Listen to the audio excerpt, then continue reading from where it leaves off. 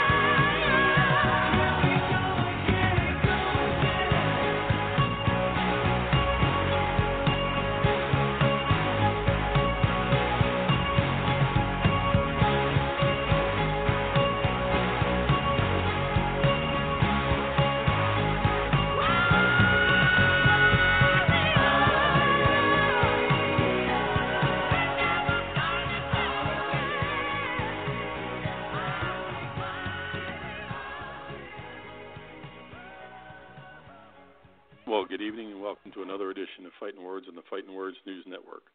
Fightnwords is brought to you each and every night of the week in grateful appreciation to the men and women of the United States Armed Forces, the men and women of police and fire services, and the men and women on the first responders, the doctors, the nurses, everybody fighting COVID-19 for us. We appreciate everything you do. Please, ladies and gentlemen, while you're out in the market, in the place, anywhere in the open space, please wear your mask. Please wear your gloves where necessary, and wash your hands numerous times during the day. We hate to see anybody go. We've already lost one member of our team, and we don't want to lose any of our great listeners. Well, Bob, it's been another great week, and we see that Mr. White has done a fantastic job as setting up both, the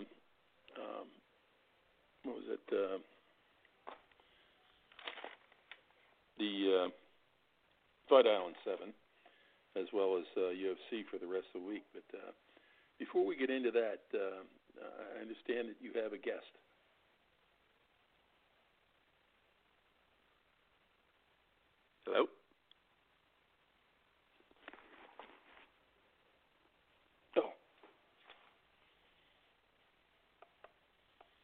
You know,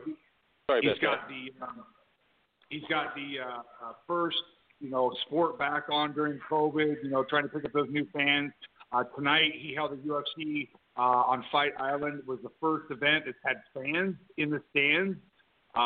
So again, he's breaking boundaries, picking stuff up. So, but having put that aside, yes, I have the pleasure tonight. A guest on a former fighter of mine, actually, Sahara Becerra. He recently married a year back, but before that, she was Sahara Reedy. I only bring that up, no disrespect to her husband, just because I used to train her whole family.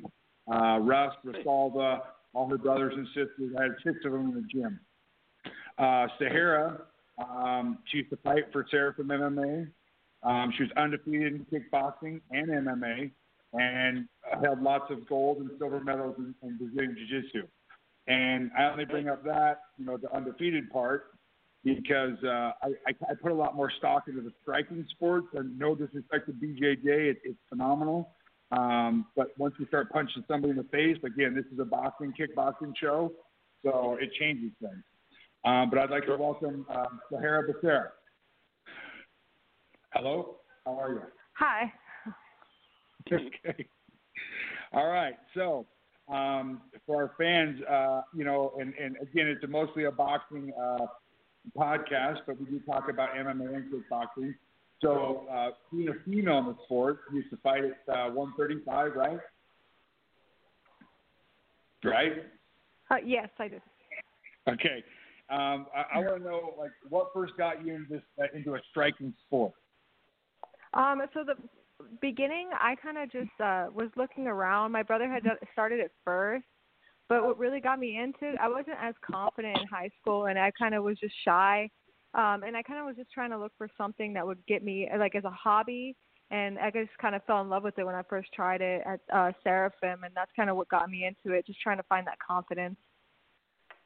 Excellent. And then, but being, you know, a female and being smaller, did that deter you from striking with the bigger males and stuff like that?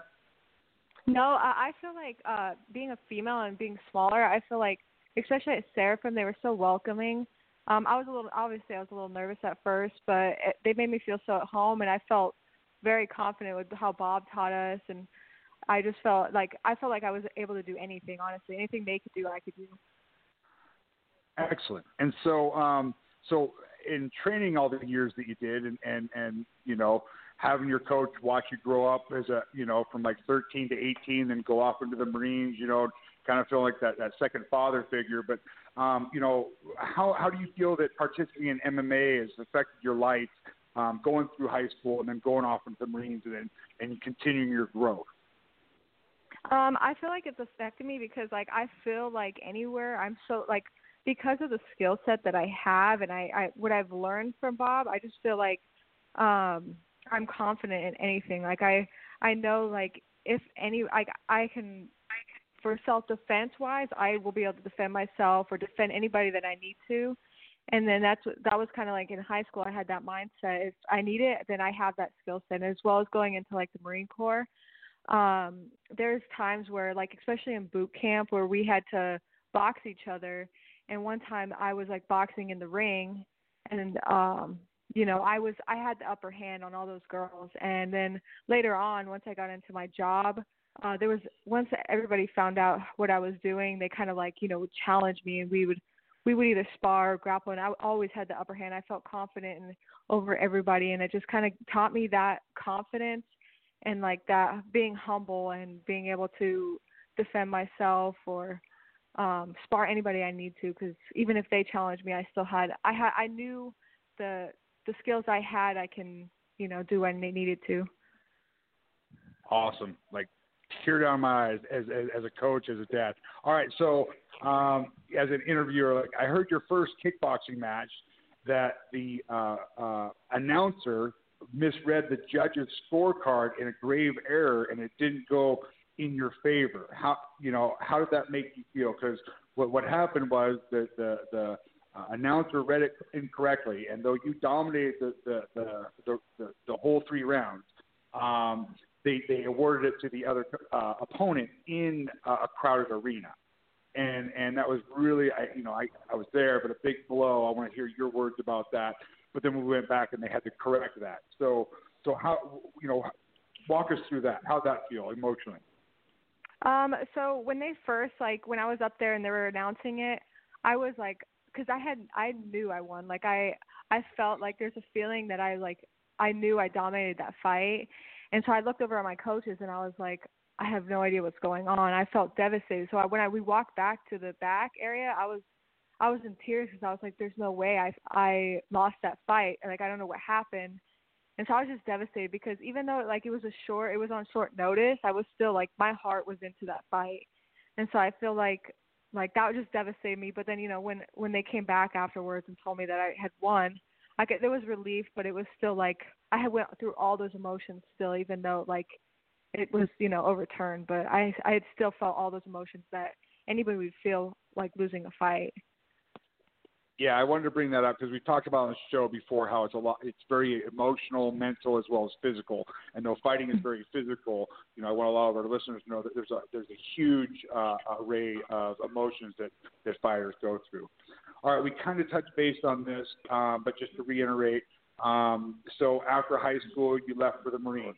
How was, previous training that helped the Marines? You kind of touched base on that, but please elaborate. Okay. So, kind of in the Marine Corps, we do McMap training. It's it's kind of like a hand-to-hand combat, and there's elements of kickboxing as well in there. So it helped me because when we train, there's different levels. And honestly, within the Marine Corps and within the military, a lot of those are just males. There's very few females that are out there. And so when we were doing this, this McMap, as they call it, I had the upper hand because all the skills that I have learned from Seraphim, I was able just to keep that upper hand. I knew what I was doing.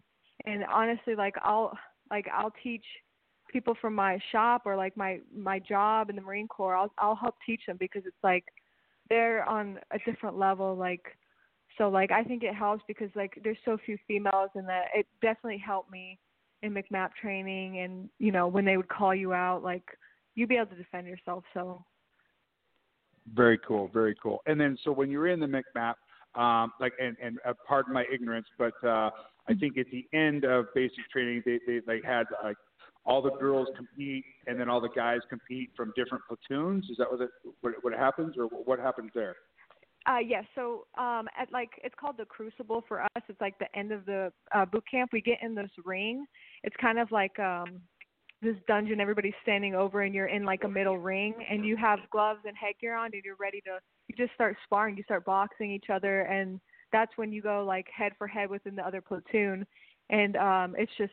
Whoever can get the most points, whoever can knock each other down, then that's how they go off of. So I felt I felt so confident in that part because I already knew what I was doing. Yeah, and you ended up. How'd you fare in the end of that? So we weren't allowed to, we weren't allowed to take each other down, but I knew at the end I still had won because she was hitting me and I was hitting her back, and I took her down and got her in the triangle, and they told me stop because that was it, because we couldn't do that, but I knew that's the next move I needed to make. To finish it. All right, so you basically beat all the girls. What happened after that? After boot camp? No, because I heard they did the girls versus the girls, and then the guys versus the guys. Was there any? Did they mix the sexes at that point, or was it till later? That was later. That was more into the fleet. The guys will be mixed with the females, so you're going against all the guys, and that's kind of when that happened. Not really in boot camp, but it was more of afterwards. Okay, and then what happened there? Okay, so for that one, they had knew that I did MMA, and there was many guys that would try to call me out, hey, let's I can beat you, or let's go this time, let's go in the shop. And so it was to the point where they were bringing their whole shop as a walkout. I was standing in the middle of the room and they would bring their friends and they would walk out with them. And this one guy in particular, I had beat him before in an armbar. We were sparring, but I had taken him down and got an armbar. And so he challenged me again, and he walked out with this whole shop, like ready to go. And that same time I got him again I took him down and got an armbar on him. And then after that he joined jiu-jitsu to try to, or MMA striking to try to beat me again, which didn't happen, but. All right, I just love that story, and I wanted to share it with the fans. All right, because I've been bragging about you in the past. So, all right, so I'm so proud. All right, so now you're with the military. You've done your 4 years with the Marines. Do you plan on getting back in the ring, or what are the next steps for you? So once I get out of the military, I definitely want to get back into it because I just haven't had enough time. But afterwards, I want to start training again, and then I hope after a while of training and getting back into it, I would love to step back into it because that competition is still in me. All right, I love it. Thank you so much for your time, Zahara Becerra. Thank you for joining the show, and again to all of our female listeners out there and males out there, it's a sport for everybody. All right, well, thank you so much for your time. You have a great day. Thank you. You too. All right, sorry, fan. That's my first interview. I hope I did all right, Frank. Back at you. You did great. Great job. Great job. Yeah. I just enjoy that lady. She's, I'm as proud of her as her father is. You know what I mean? It's amazing watching these kids grow up and turn into the adults that you hope them to be, and then they surpass that. It's just amazing. That's great. Yeah, it's a great story, and we wish her well both in the service as well as when she gets out and her next life as a professional person in the ring. Let's see. You want to talk about Vicente Maria? Vicente Maria? Yeah. Or Morris tonight? You're talking about tonight? Now you get warned about using marijuana for a fight, and the U.S. ADA has come down and said the USADA just upturned that and decided finally that marijuana use is okay as far as PEDs, performance enhancing drugs. This kind of goes back to the Diaz brothers, the Nate Diaz, and all that stuff. They would get kicked out of the fights, the drug tests and stuff, coming up positive for marijuana. So, right. Unfortunately, today's day and age, I can't. I'm not going to say one thing or another about it, but it just seems like that's the way it's going, and it's becoming more legal across the nation. I understand it's a pain reliever, but so I think by doing this, the UFC has kind of gained some other fighters, and we'll be able to keep some fights on track because some of their athletes do smoke marijuana, but don't necessarily use what I would think like the steroids or something like to that effect. And it's hard for anybody to classify one drug as better or worse than anybody. That's what the FDA is for. So I'm going to stay neutral on that one. But I think honestly, I do think it's a good move for the UFC to upturn that and let that go because, fighting hurts, and there's no there's no 2 cents about that, and I don't want to pick on anybody or say anything wrong about it. At the same time, being a coach and a dad, I don't want to promote it. You know what I mean? So, that's where I'm at on that one. But yeah, so that was a big, I guess, win for the UFC and the FDA moving forward on that. But yeah, so that was a big upturn as well. So yeah, I didn't remember exactly what guy it was coming down to, but that was a big news. So, I mean, Dana White's made a lot of big news in this last week. With the Fight Island thing, the fight tonight was epic. Anybody that didn't have, I'm new to DirecTV and I don't really like it. I'm just throwing that out there, but I have ESPN Plus and I couldn't tune into ABC on DirecTV. I don't have regular channels. And it was free on ABC, so I hope everyone got to see it. But tonight's card was amazing. And like I said at the beginning of the show, Dana White was the first one to get sports back on during COVID. He had some things in the work. I saw an interview with him tonight about Fight Island and how that all came together. Great story.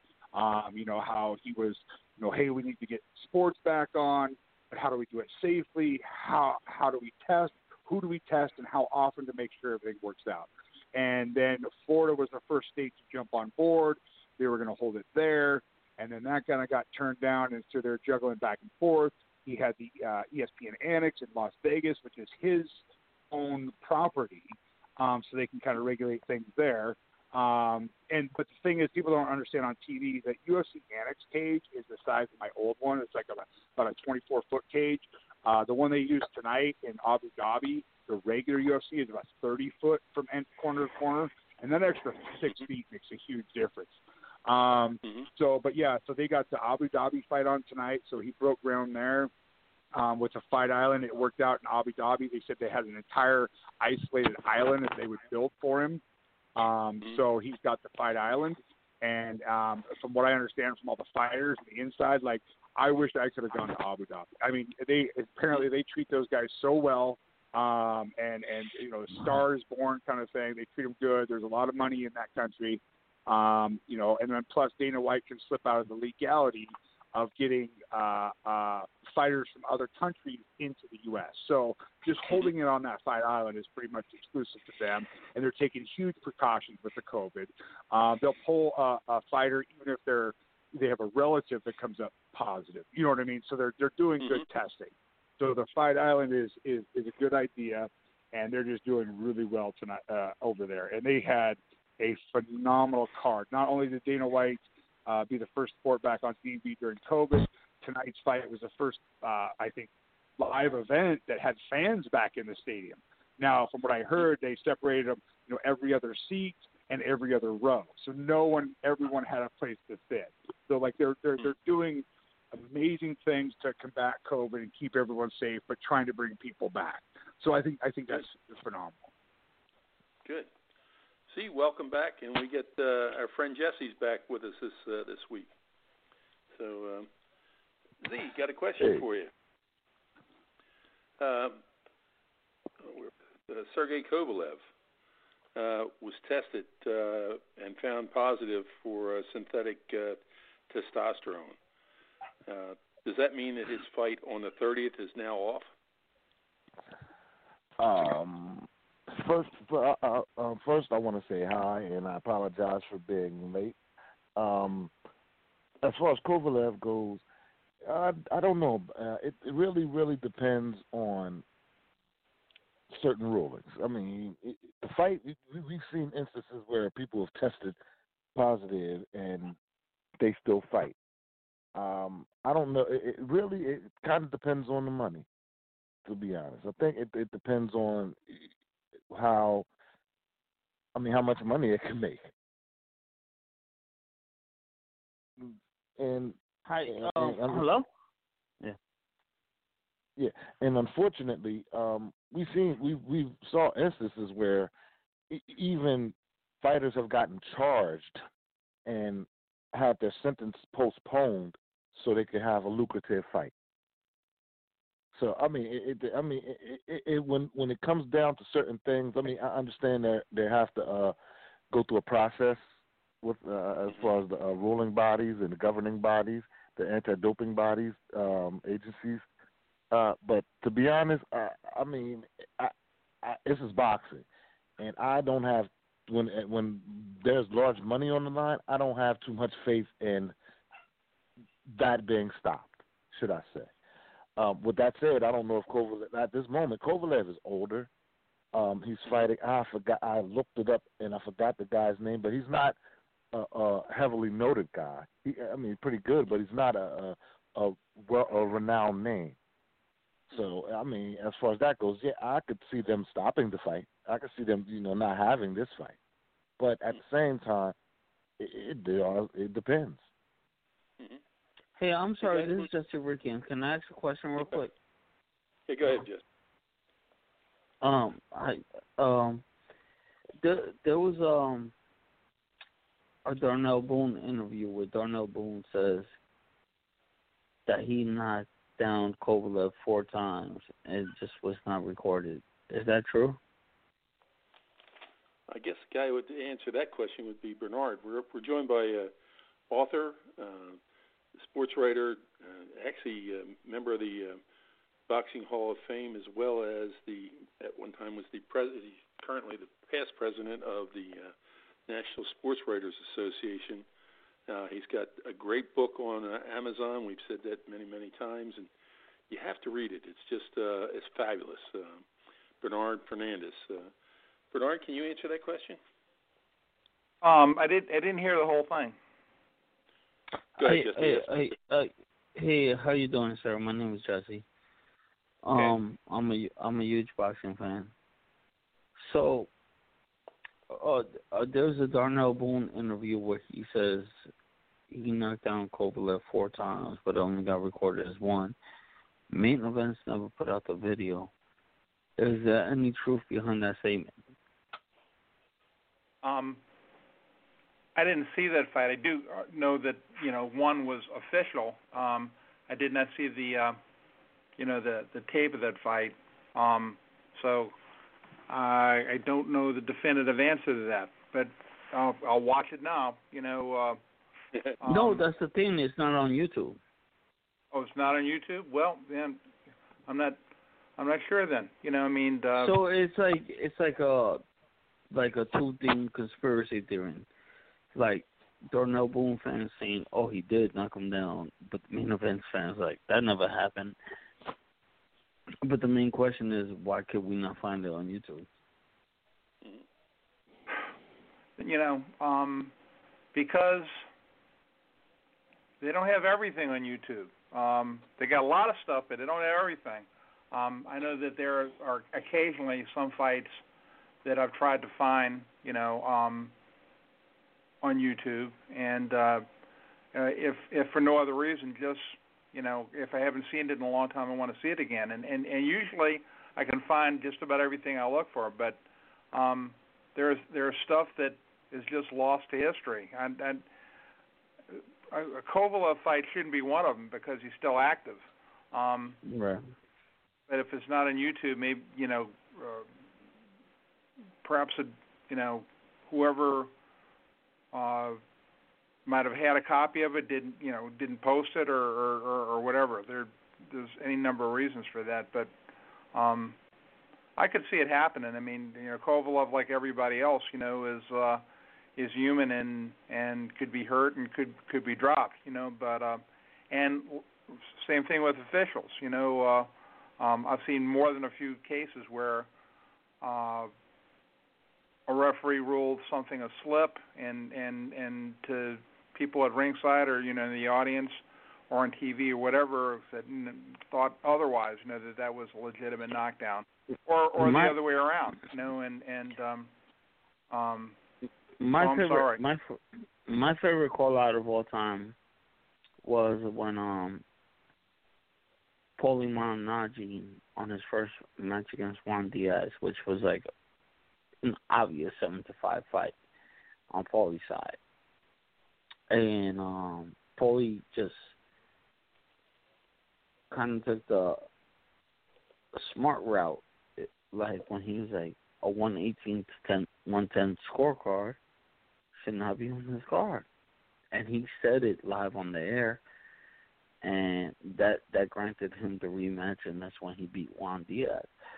Do you think more boxers should be outspoken like that, or sometimes you just have to play the game? Well, if that question makes any sense, yeah. No. Outspokenness can be a virtue, and it could also prove detrimental. I mean, Paulie, I thought, did a great job as a boxing commentator. A lot of us would like to see him doing that now, but he said some things that were considered, someone considered intemperate or not in keeping with what the message that they want to send out, and so he's not on Showtime anymore. And I don't necessarily agree with that, but there you have it. In today's world, and you know it, whether it's in politics or boxing or whatever, that you could be censored. Your viewpoints or your viewpoints. I mean, if you're a world champion or something, you're going to say it, and people are going to record it. They're going to write it, whatever. But there's a price to pay sometimes now. That if you're too brutally honest.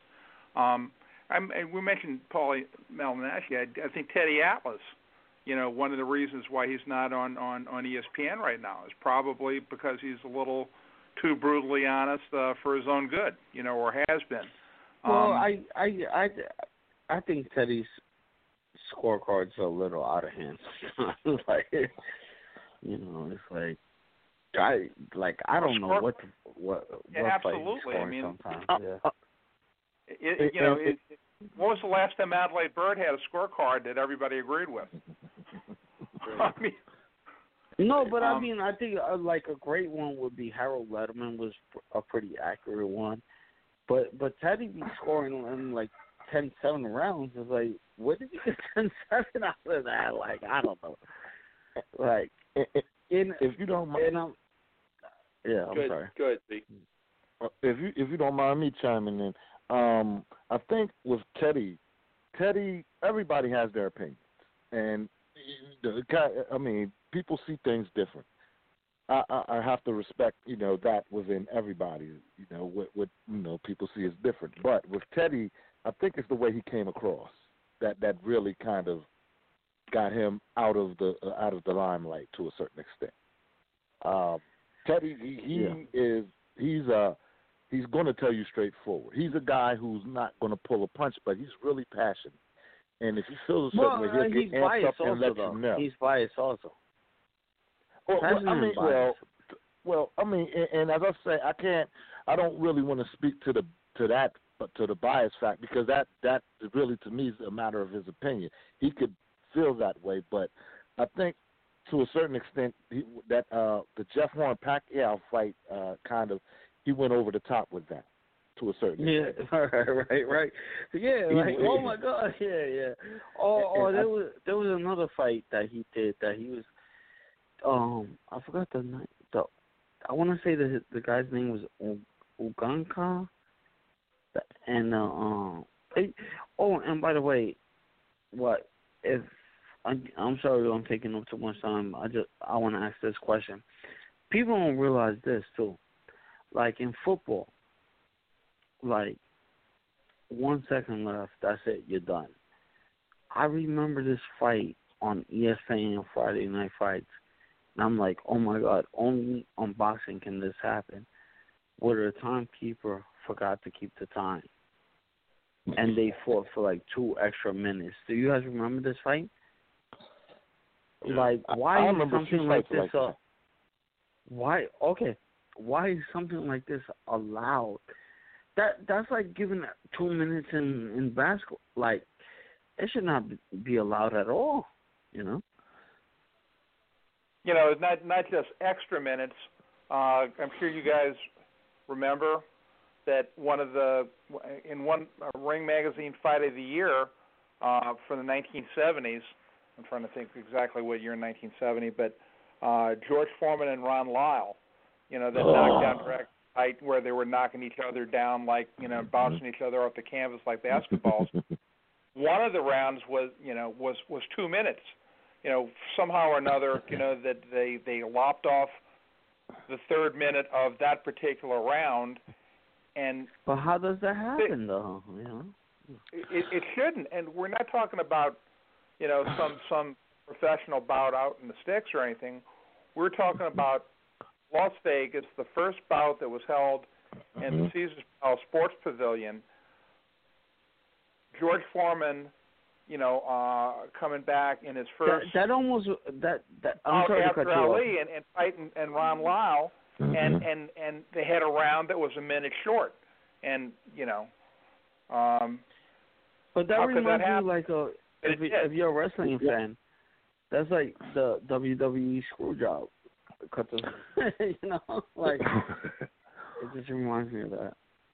Well, to be honest, if they had machines keeping time, that'd be a little different. It'd be a little more set. But you're working with the human aspect, and just like with the referees, everybody's going to eventually make a mistake if they do things enough times. Mm-hmm. Okay. Hey, and what you mentioned, we've been talking about Teddy Atlas. I want to say one thing. Probably the one area that probably cost Teddy the most personally was when he lost his gig with NBC to do Olympic boxing. Teddy had done 4 Olympics, and he was in London, and he was doing the 4th of those 4 Olympics, and he was seeing decisions, or there was one bout where one fighter got knocked down 7 times, and his score kept going up. And Teddy was he was apoplectic. How could this possibly happen that these people, meaning AIBA, the lords of Olympic-style boxing, they could allow this sort of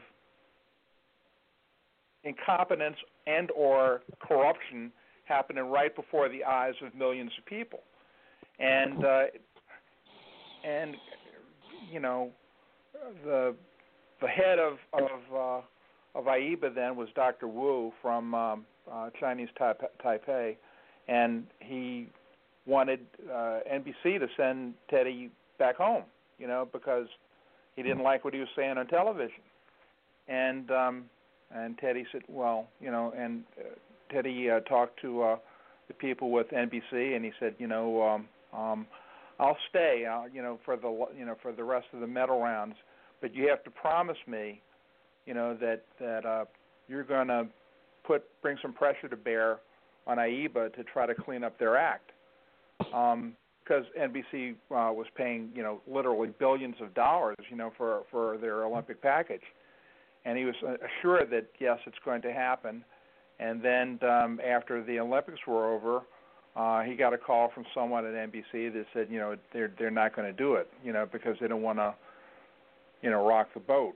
And I'm one of those people that's 100% on board with him. One of the reasons why Olympic boxing is no longer what it was, and why gold medalists are no longer what they were in terms of being stars coming to Olympics, because Olympic boxing is not on main NBC. It's been shuttled off to secondary outlets, and the reason for that is because of all the controversy. There's not going to be for this upcoming Olympics. It's been basically excised. It may come back and everything, but they've been promising reforms in that for decades, and it doesn't happen. Everybody remembers what happened with Roy Jones and Seoul. So Teddy and I have something in common. We're kind of persona non grata, with amateur boxing, the Olympics are the worst, but I've seen some stuff that could curl your hair, even at the U.S. Olympic trials, and it's a shame, because that's a major feeding system for professional boxing. But you talk about somebody who has paid a price for being honest. Teddy was not going to dance to that tune. And I commend commentators, who they see the truth or as they believe it to be, and say it. But sometimes people just go for the shock effect, but Teddy's not one of those guys, and Paulie isn't either. I think a lot of them. I don't know. I don't think that's 100% true. Max Kellerman has been one time to say, "Oh, you've seen a robbery here," I think a lot of commentators has held their ground. Mm-hmm. Emmanuel Stewart with Joshua Clottey versus Miguel Cotto, which I think Miguel Cotto won, but Clottey said that he thinks that Clottey won that fight. I think that's not 100% true. I think a lot of commentators stand their ground. Well, once again, sometimes it's in addition to what you say, it's also how you say it. Obviously, Max Kellerman's on television on ESPN almost every day with Stephen A. Smith, not just talking about boxing, but about other sports. And one of the reasons why he's got a new show, and he's getting a lot of money from ESPN. Not everybody buys into Stephen A. Smith's shtick. He is like he's like a updated version of Howard Cosell. There are a lot of people that just can't stand him. There are a lot of people, I guess, that like him or something. But whatever, they're listening to him. There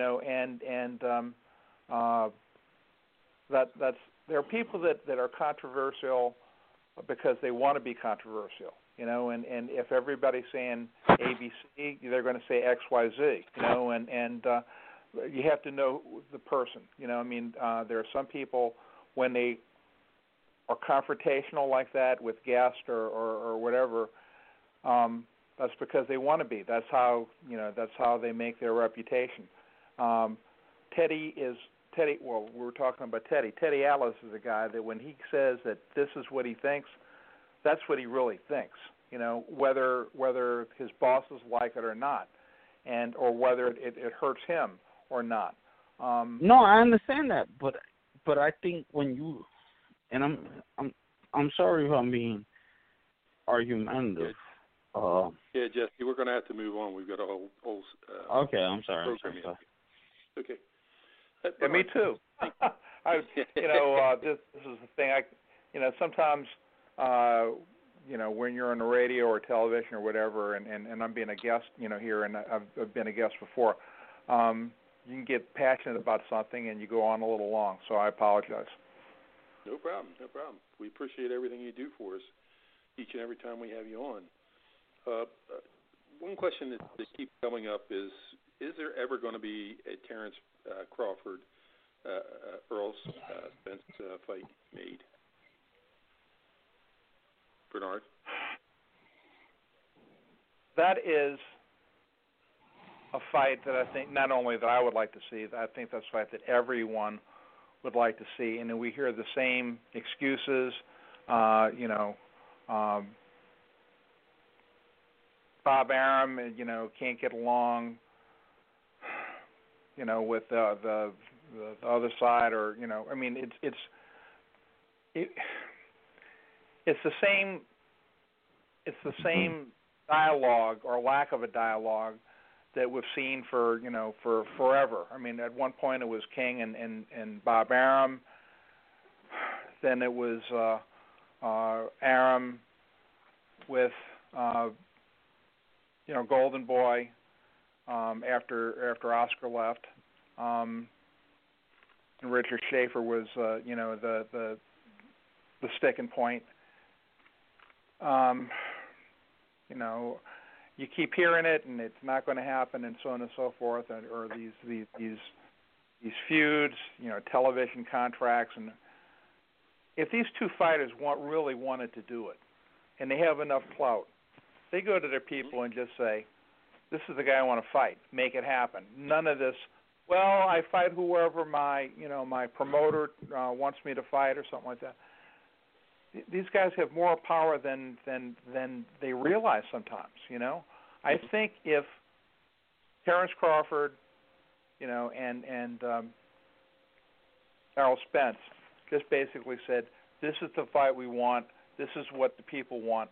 Make it happen." Somehow it would happen. But either one or both sides are not taken the stand. I mean, we've seen that in the past. You know, when Ray Leonard wanted a fight to happen, he could make it happen, and regardless of who he was with, you know, in terms of his promotion or his, you know, his managerial situation or television contracts or whatever. You know, use your clout. You know, this is the fight that people want to see. Stop fooling around. You know, just say, this is what I want. You know, I'm going to hold my breath until I turn blue, and you know, unless you make it happen. Mm-hmm. And to piggyback off of Bernard's point, when Ali was coming out of retirement, Joe Frazier essentially made that fight happen. They wanted to fight each other, but Joe Frazier really pushed for that fight. In fighters, they do have that clout, but right now it's all about dollars. And when I'm reading that Errol Spence said that, you know, Terence Crawford, if we fight, it's going to be, you know, it's going to be split 70-30. I mean, that's telling me that these guys aren't really interested in doing. They're more. I'm not saying they're scared of each other or anything. They're just looking purely at the business aspect, at, you know, trying to milk it for as much as it's worth. To a certain degree, is the hurt game. So I guess, you know, I understand that. To the next degree, this is the entertainment business, and what's happening is you're limiting the entertainment in boxing. The UFC came back from COVID, came back right from all the shutdowns and everything. They still shut down, but they came back with being vengeance, and a mean vengeance. And it seemed like boxing is going steadily backwards to a certain degree. I mean, boxing came out, they've had a few good matchups, and you're still getting good matchups. But you're not, like, I have to, you know, to a certain degree, commend Canelo. Canelo's a guy who's seeking out, you know, certain competition. He's seeking out good competition. And he's making that happen. He's making those fights happen for his weight. And, you know, I mean, you could say he's this weight, that weight, but for his weight, he's fighting very credible opponents. This is getting tiresome. It's getting tiresome. Just because, I mean, the last person that Spence could fight right now is Pacquiao and Thurman, as far as that stable's concerned. And right now, Crawford is looking for a quality opponent. Simple, because Bob Arum he's not heavy on quality welterweights. I think one of the reasons why these guys are not using the power that they have and say, I want this fight, make it happen, is because of COVID. I mean, the fact of the matter is, you know, you can turn on an NFL playoff game, you know, today, and you've got, you know, either nobody in the stands or you know, like 10% capacity, 15% capacity, whatever. I find it difficult to imagine that Joshua and Tyson Fury are going to fight, because they want the fight to happen in Wembley Stadium in front of 90,000 people. And as long as you have a situation now where, you know, theoretically you can make a fight, and you know, and you have eliminated, to a certain extent, interest in it, because, you know, it's going to be held in a TV studio or in an empty arena or whatever. That's not what the fighters want. And plus, look, you're talking about dollars too. A fight that might be worth X number of dollars under normal circumstances, it's not going to be the same thing, you know, given the current economics. You know, no live gate, you know, no excitement emanating from the stands with a full house and so on and so forth. So I think that is a factor. It's not the only factor, but it is a factor that's basically precluding some of these fights from actually being moved, because people want to believe, the promoters want to believe, the TV entities want to believe, the fighters themselves want to believe if I just wait a little bit, we'll be past this, and then things will get back to normal, and the dollars involved will be significantly higher, which probably is the case. The fact that they were able to put together Teofimo Lopez and Vasily Lomachenko, right? That was huge. But there's a lot of fighters that don't want to say, okay, this is a fight that people wanted to see, so let's make it, but it'll be at a discount. They don't want to discount themselves. I mean, I can understand that. Mm-hmm. All right. I bet you've got on the March 20th, Arthur Bedeved versus Adam Davies. Can't get that name out. Do you think that'll happen? See? Well, until contracts are signed, but even now, if contracts are signed, there's always like some sort of way, that a fight that's supposed to happen, is scheduled to happen, is signed to happen, cannot happen because, let's face it, all you have to do is say, I tweaked something in training, and it can be off. That's a very legitimate excuse more often than not. But we'll see. There's a lot of stuff that I want to see happen that isn't happening, and is very frustrating. One of my sons, one of my adult sons, tested positive for COVID. And so I figured at some point, if you know enough people, and as long as this thing is lasting, this scourge is going to touch about everybody at some point or another, and it has. And so we're all kind of waiting for it to play out, and then now they had this thing about there's a new strain, and it's going to, kick in, and you've got the whole vaccination program versus, a new strain that's developing, and so who knows? You mentioned about that the International Hall of Fame for me. Well, it was supposed to happen the induction festivities, and not just for me, but for a lot of people who were going in, Bernard Hopkins, in 2020, and it got postponed to 2021. That's supposed to be June of 2021 with a whole new group of Hall of Fame inductees, and who's to say whether that could happen in 2000? So you can only postpone things or put them off for so long. Right. At whatever point they start to lose relevance. Right. In boxing particularly, a fight that is hot now, if you put it off a year, 2 years, look what happened with Floyd Mayweather and Manny Pacquiao. That was a fight that should have happened 5 years earlier. I mean, it finally did happen, and it broke records, and which was great. But it didn't happen when you got the best of Floyd Mayweather and the best of Manny Pacquiao. And I just don't want to see Joshua and Fury or Errol Spence and Bud Crawford, put on the back burner to a point where they start to lose some relevance because, it doesn't happen when it's supposed to happen or should happen. Mm-hmm. Zeke, I got a question for you. Carl Frampton's going to go to bat with Jamal Herring on February 27th. What's your thoughts on that fight? Carl Frampton,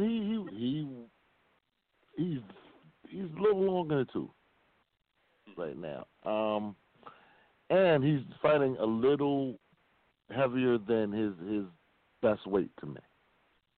Mm-hmm. The guy's good. I mean, he's good. I mean, he was, to me, he was one of the better, all around boxers. Mm-hmm. Pretty tough guy, quick-handed, leaky defensively at times because he was sometimes overly aggressive. But I mean, the guy could fight. He's just been through so much. I mean, Carl Frampton, he's and when you're a scrappy guy like that, you tend to take quite a bit of damage and keep going through it. That takes its toll on him. And guys can only fight at a high level of competition for only so long. And I think Carl Frampton, he's done the top level of competition. So, I mean, we'll see. Okay, Bernard? Yeah, Carl Frampton, for those who have forgotten, was the Boxing Writers Association America Fighter of the Year for 2016. And I believe he was the first fighter from the United Kingdom, to get that distinction. And you could say, well, 2016 wasn't that long ago for most of us, that have a particular job or whatever. 4 or 5 years, after the fact for a fighter, that's a window in which a lot of your greatness can erode. It's a tough sport, and it takes a lot out of you. I mean, the people like George Foreman and Archie Moore and Bernard Hopkins that last long in it and are able to still be excellent for a long period of time. That's rare. Manny Pacquiao is to have done what he's done at the age that he is. That's rare. I agree with you. I mean, Carl Frampton was an excellent fighter. Still is a very good fighter, but I'm not sure that we'll ever see the absolute best of Carl Frampton again. Okay. And Bob, you want to talk about Fight Island 7? Tonight, yeah. So the fight we had tonight was epic. If anybody got a chance to tune in, Dana White again put some phenomenal fights together. It was held on Fight Island. Again, we talked about that earlier in the show. If you didn't get to see this, like going back to the preliminary card, there was a couple of good intro fights that were really hard to judge with the decisions. I want to throw out a shout out to the heavyweights, Carlos Felipe and Justin Tafa. They got in there. These boys are 265. They got a gut. They were banging it out Hawaiian style. This looked like two Hawaiian warriors, like a boxing match. It was started as a kickboxing match, and then they just went head to head. Were banging each other out. And then some other, noteworthy stuff tonight. Jacqueline Buckley, we've been talking about him lately. He's one of the new up-and-coming knockout artists. He got that spinning flying kick or reverse kick to the head a couple months back. Then knocked out another guy. They put him up against Alessio Di Chirico. Z, did you see this fight? Because it was phenomenal. Oh, you got to watch it. So Jacqueline Buckley ducked down as Alessio threw a kick, I think a mid kick, but it hit him right in the temple. And these are the moments where I'm missing, Dr. Chris. I mean, I miss him all the time, but talking about the difference of a punch to the head versus taking a foot to the head versus taking a shin to the temple, and it just knocked out Jacqueline Buckley. Then you move forward.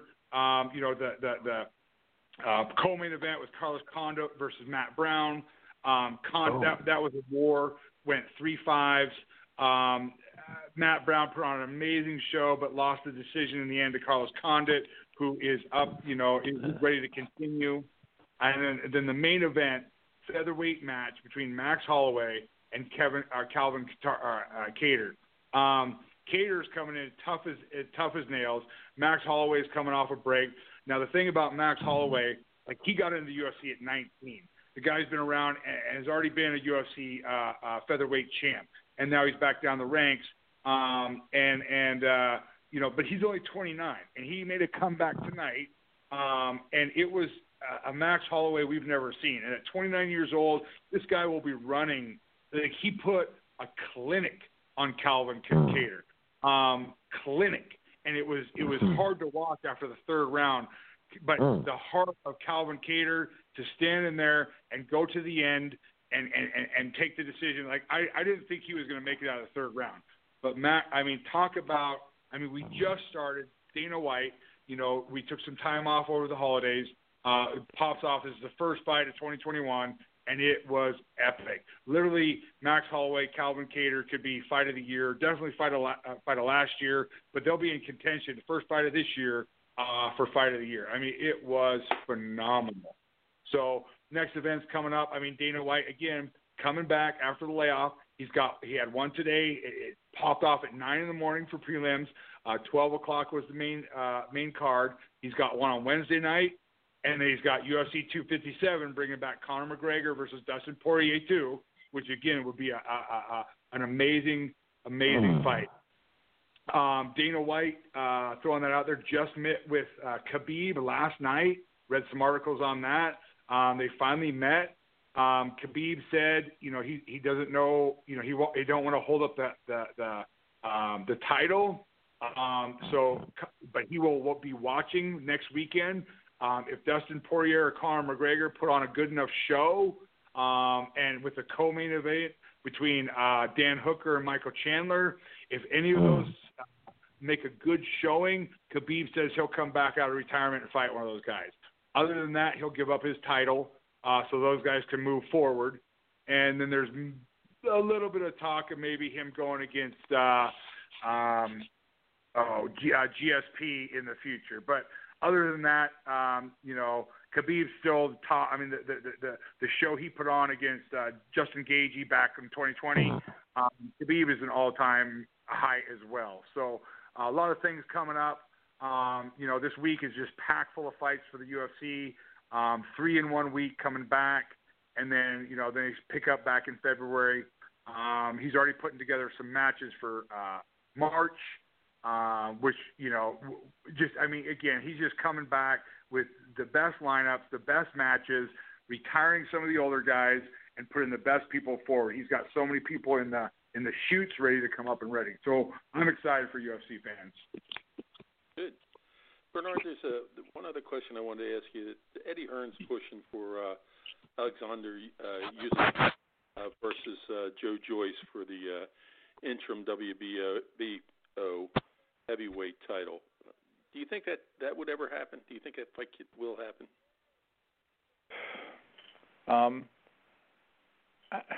I think Eddie Hearn to a certain extent is a guy that if he wants something to happen, it generally does happen. I didn't think Joe Joyce was going to win the last time out, and he wasn't. He was, he looked like he was going to lose, and he hit, gets a knockout with the jab. He's one of those guys, I think, that you look at him and you say, well, he's kind of ponderous.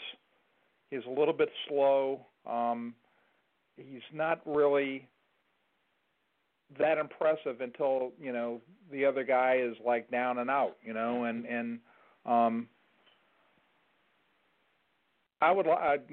that's another fight I'd like to see, and I'd like to think that it can happen. I'd like to think that it can happen during this time when a lot of stuff isn't happening. I hope so. I hope it does. I hope it can happen. I hope it does happen. And what little I know in terms of personal contact and with Eddie Hearn, I have interviewed him. I don't know him like I know Aram or New King, but I think he's a guy that can make things happen. In his own sphere, he's a go-getter. I hope he does make the fight. I think it'd be interesting, and so we'll see. Okay. And our last one on here is Dylan White versus Povetkin, Alex Povetkin, March 6th. What's your thoughts? My thoughts are that Dylan White should do what he was on his way to doing in the first fight before he got caught with that amazing uppercut. The problem is that uppercut, I mean, it came because it came from a seasoned guy, a guy who's been around the block and back. Povetkin, I mean, he's older. He's not as explosive as he was before. He can't get to his mark like he used to, but the guy knows. He's smart. He's a smart guy, and when he hit Dylan with the shot, you can almost see him like if Dylan sticks his arm out, or if he gives me that, I have the punch to get him. And it's not like he really set it up. It was similar to Santa Cruz and Davis. How that it was more or less, the guy if he extends his arm, that's my opening. And Dylan White is always in danger, with Povetkin from that. I just don't think that Povetkin's gonna be able to last. Yeah. Bernard? One of the great things about boxing that's different from other sports is if you're watching a championship basketball game or football game, and it's the last minute or the last couple minutes, and one team's ahead by 25 points, they're going to win. You can't throw a five touchdown pass in the last minute. Tank Davis against Santa Cruz and Povetkin against White with that instant knockout. One shot. I mean, it wasn't in the last round or anything, but it reminded people of the thing that sets boxing apart, and I guess any combat sport, because you were just talking about UFC. Well, that's not necessarily true. Because first it was proof that you could tank a game on purpose. Yeah, but the thing is that those were two incredible knockouts, and when you're doing the end of the year thing, which Ring Magazine does, which ESPN does, a lot of boxing magazines and websites do. It's kind of hard. I'm sorry, not the Steelers, the Eagles. I'm sorry. Yeah, differentiating for a knockout of the year. I mean, do you go Povetkin or you go Tank Davis? Has to be one of those two, I would think. Because they were so sudden and they were so emphatic. That they kind of like embellished into your memory. Years from now, we'll still be thinking about how those fights ended. Wasn't Fury 2020?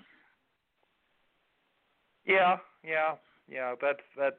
That's true. But that wasn't exactly a one-punch shot. I mean, it was. It was a lead up. That was a knockout that I never expected to happen. Yeah, that's true. And that is why I guess Tyson Fury. I was a little surprised with that. I wasn't surprised that he won. I was surprised that he did exactly what he said he was going to do. Yeah, that bugged me out too. I'm sorry. He told us all, that he was going to go for a knockout, and he was going to knock him out early, and a lot of people said, yeah, okay, well we've heard that before. My impression of Tyson Fury was that he was a really big guy, was a pretty good boxer, was not the big bopper in that matchup, and he said it, and Arum said he was going to do it, and he went out and did it, so. Do you think he's top 5 heavyweights of all time? Well, you need a little bit more of a body of work, to. Yeah. Okay, let's see.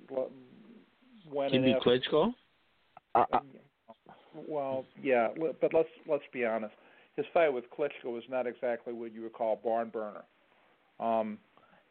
He did beat Klitschko, and you got to give him credit for that. But that was not exactly prime Klitschko. I did. That was honestly kind of. It was a victory, and it was over a guy who was, the undisputed top heavyweight boxer in the world at that point. But it was not exactly a thrilling fight. I mean, his two fights with Wilder in different ways were very exciting, and it put him right now. I think he has to be considered the top heavyweight in the world, given the fact that AJ, had that loss to Andy Ruiz. Came back and reclaimed the title, but probably not his best effort either. I think Tyson Fury, we have to see more of him over a longer period of time, before we start talking and placing him in any all-time ranks. And I feel like Ruiz let that victory get to his head. If you don't mind me chiming in real quick, when you talk about all-time greats, I kind of want to separate it in two categories to this. I mean, you have to put body of work in and achievements and level of competition. You have to put all of that in. But then I think you kind of need to separate it and say, if these two guys matched up, who would win? And I'm really having trouble seeing a guy like Marciano, who has a totally better resume than Tyson Fury. Seeing him beat Tyson Fury in the boxing match. So, I mean, all-time greats to me, you kind of have to measure both to a certain extent. Well, Rocky Marciano would be a cruiserweight. Jack Dempsey would be cruiserweight.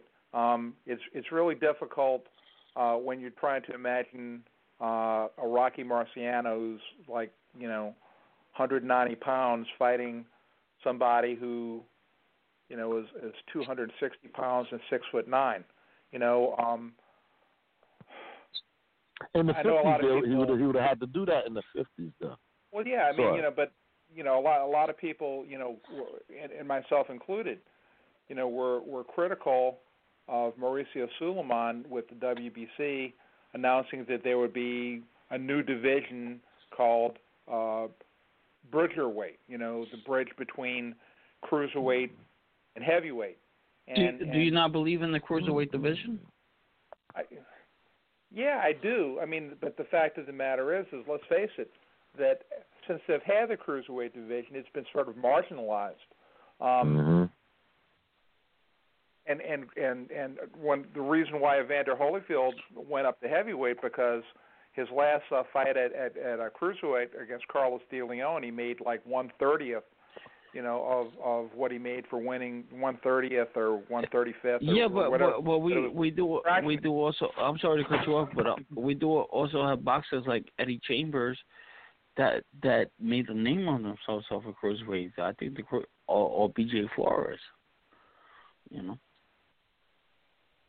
Well, the thing is, if cruiserweights are marginalized because everybody says, well, if they were really, all that good that move up to heavyweight, in which Evander Holyfield did, with Usyk is doing now or something like that, there's something in my brain that just doesn't resonate, that we need to have another weight division with four sanctioning bodies, which means four more champions. Because if this thing takes off, but like Eddie Chambers, other organizations are going to add it too. Another weight division with potentially four more champions, between cruiserweight and heavyweight. Some people say, well, okay, we should have heavyweight, but then we should have super heavyweight. And you have it in the Olympics. Yeah. I don't know. I don't know where one division should end and another begin. What was Butterbean? Butterbean is the king of the 4-rounders. I mean, the thing is that I think Butterbean more credibility.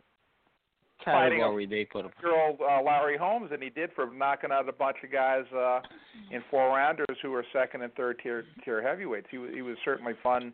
But I'm saying, what category did they sanctionize him on? Was he super heavy? There was never. They didn't have him super heavyweight. They had him fighting heavyweights. But he was. I think his last bout he was over 400. But I think his the weight probably we most remember him out was probably in about the 320 to the 330 pound range. He's a big guy, not so tall as he was wide. Guys, we're at the end of our hour. In fact, we've gone over, and I've extended as much as we can. But Bernard, I really appreciate everything you do for our show, and we really appreciate. Like I said, every night I get a chance to do it, just a couple more pages because I fall asleep fast. But the book is just a tremendous book.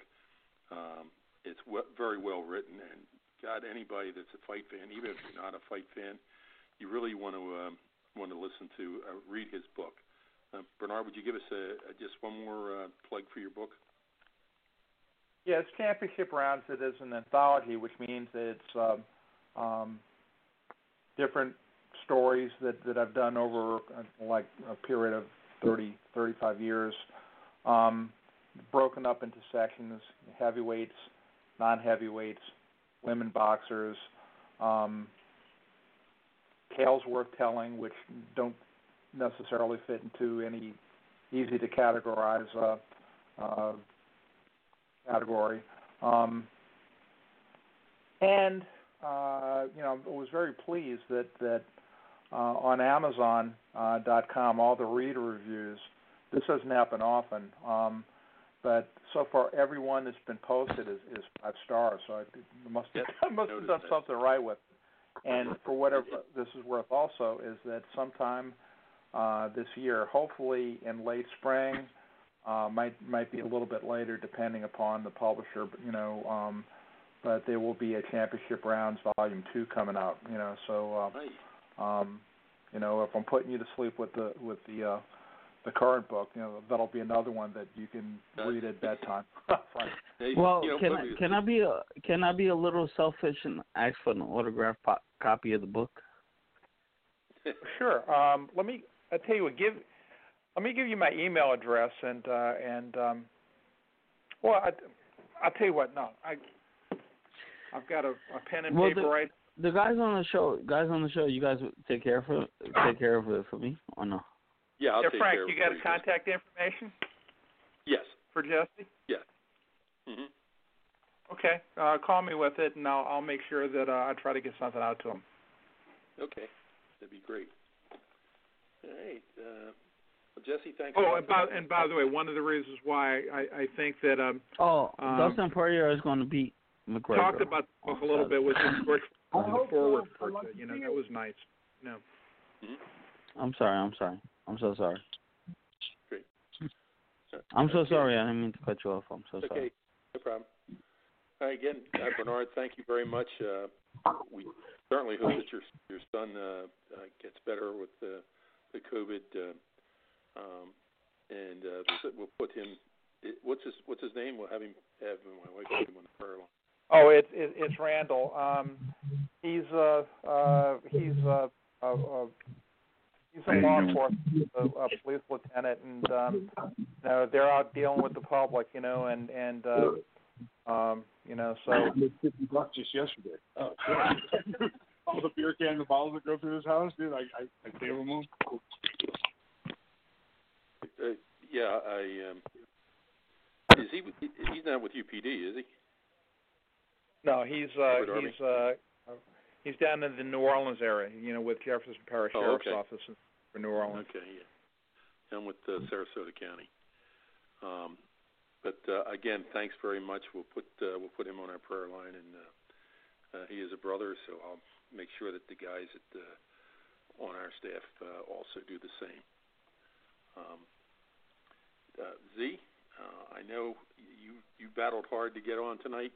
I kept driving all the way in from North Carolina, and I can't say enough about all you do for the show, so I appreciate that.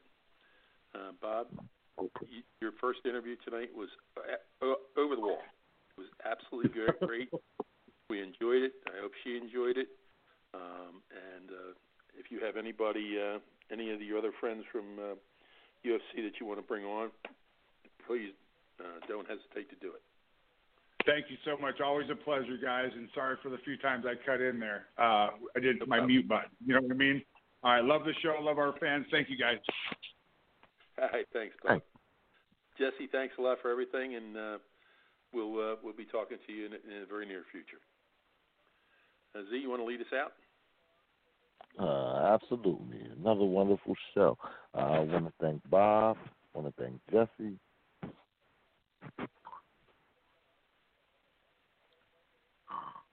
I want to thank Bernard. I want to thank you, Butch, all my Fighting Words family.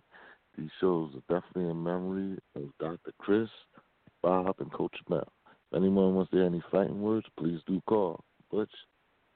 Yeah, thanks. Thanks, Z. And please say hello to the family and say hello to your mom for me. Ladies and gentlemen, these programs, I want to say thank you to everybody that was on. Bernard does a fantastic job. He did it for years at the Daily News in Philadelphia. One of the things I had a chance to read every single day when I was up there was his column, and loved it.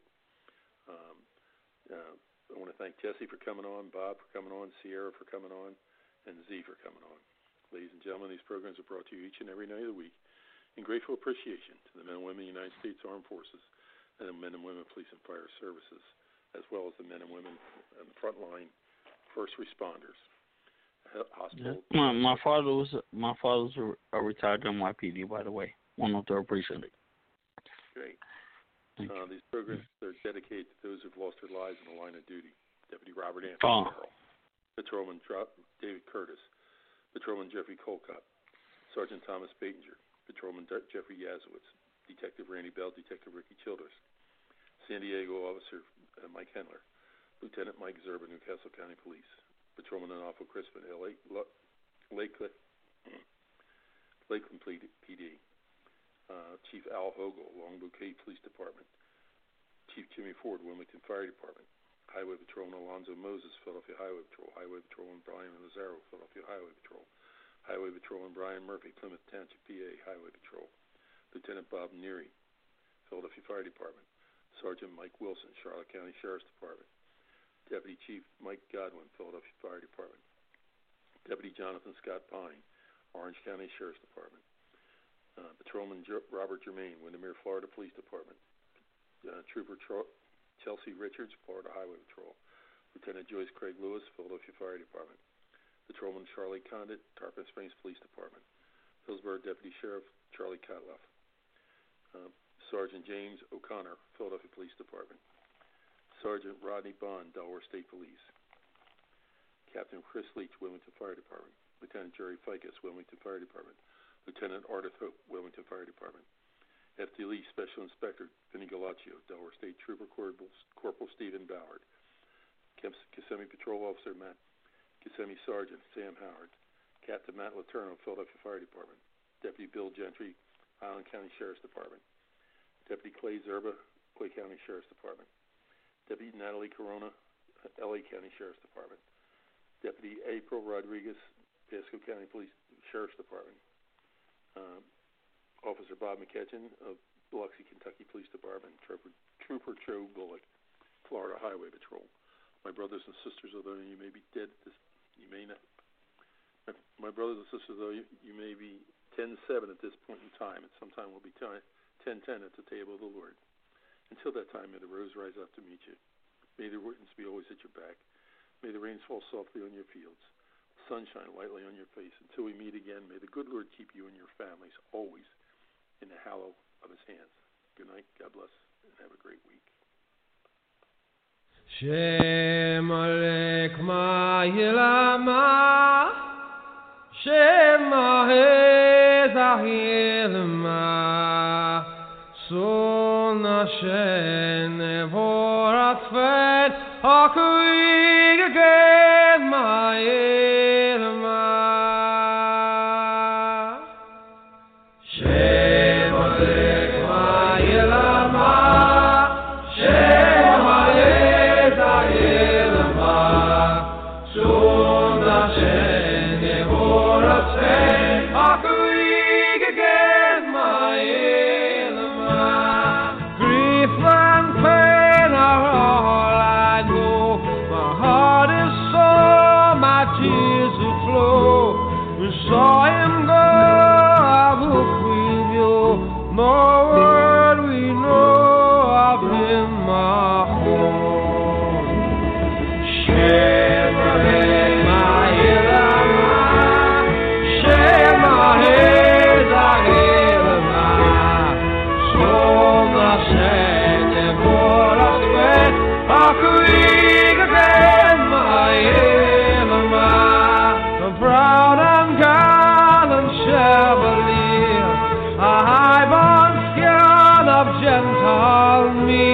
a fiery blade engaged to lead.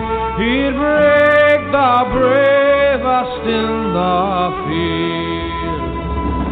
Shemorek ma'ilama, Shemorek ma'ilama, Shona shene borase, Akurig again ma'ilama. Who'll sing his praise as sweet harps play, and proudly toast his noble fame, who stare at hand with mind afraid, sowers and strength and length of days.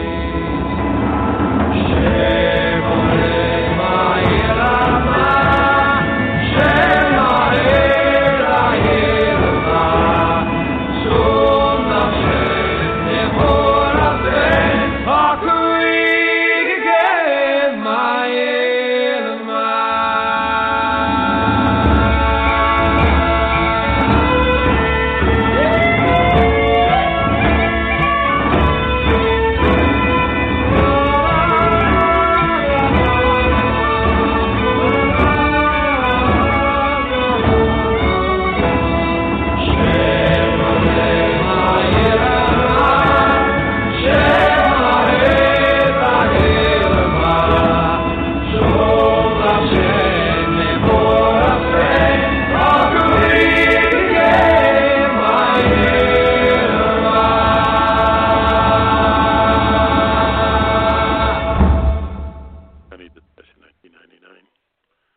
County Dispatch to 1999. County Dispatch to 1999. All units be advised, 1999's responded to his last emergency. May God rest his soul.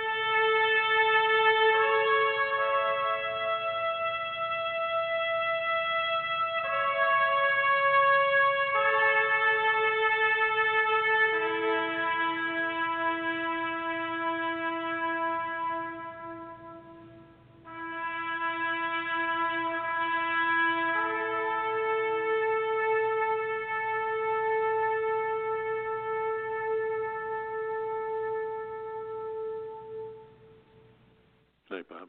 We miss you. Good night, Mel. Good night, Chris.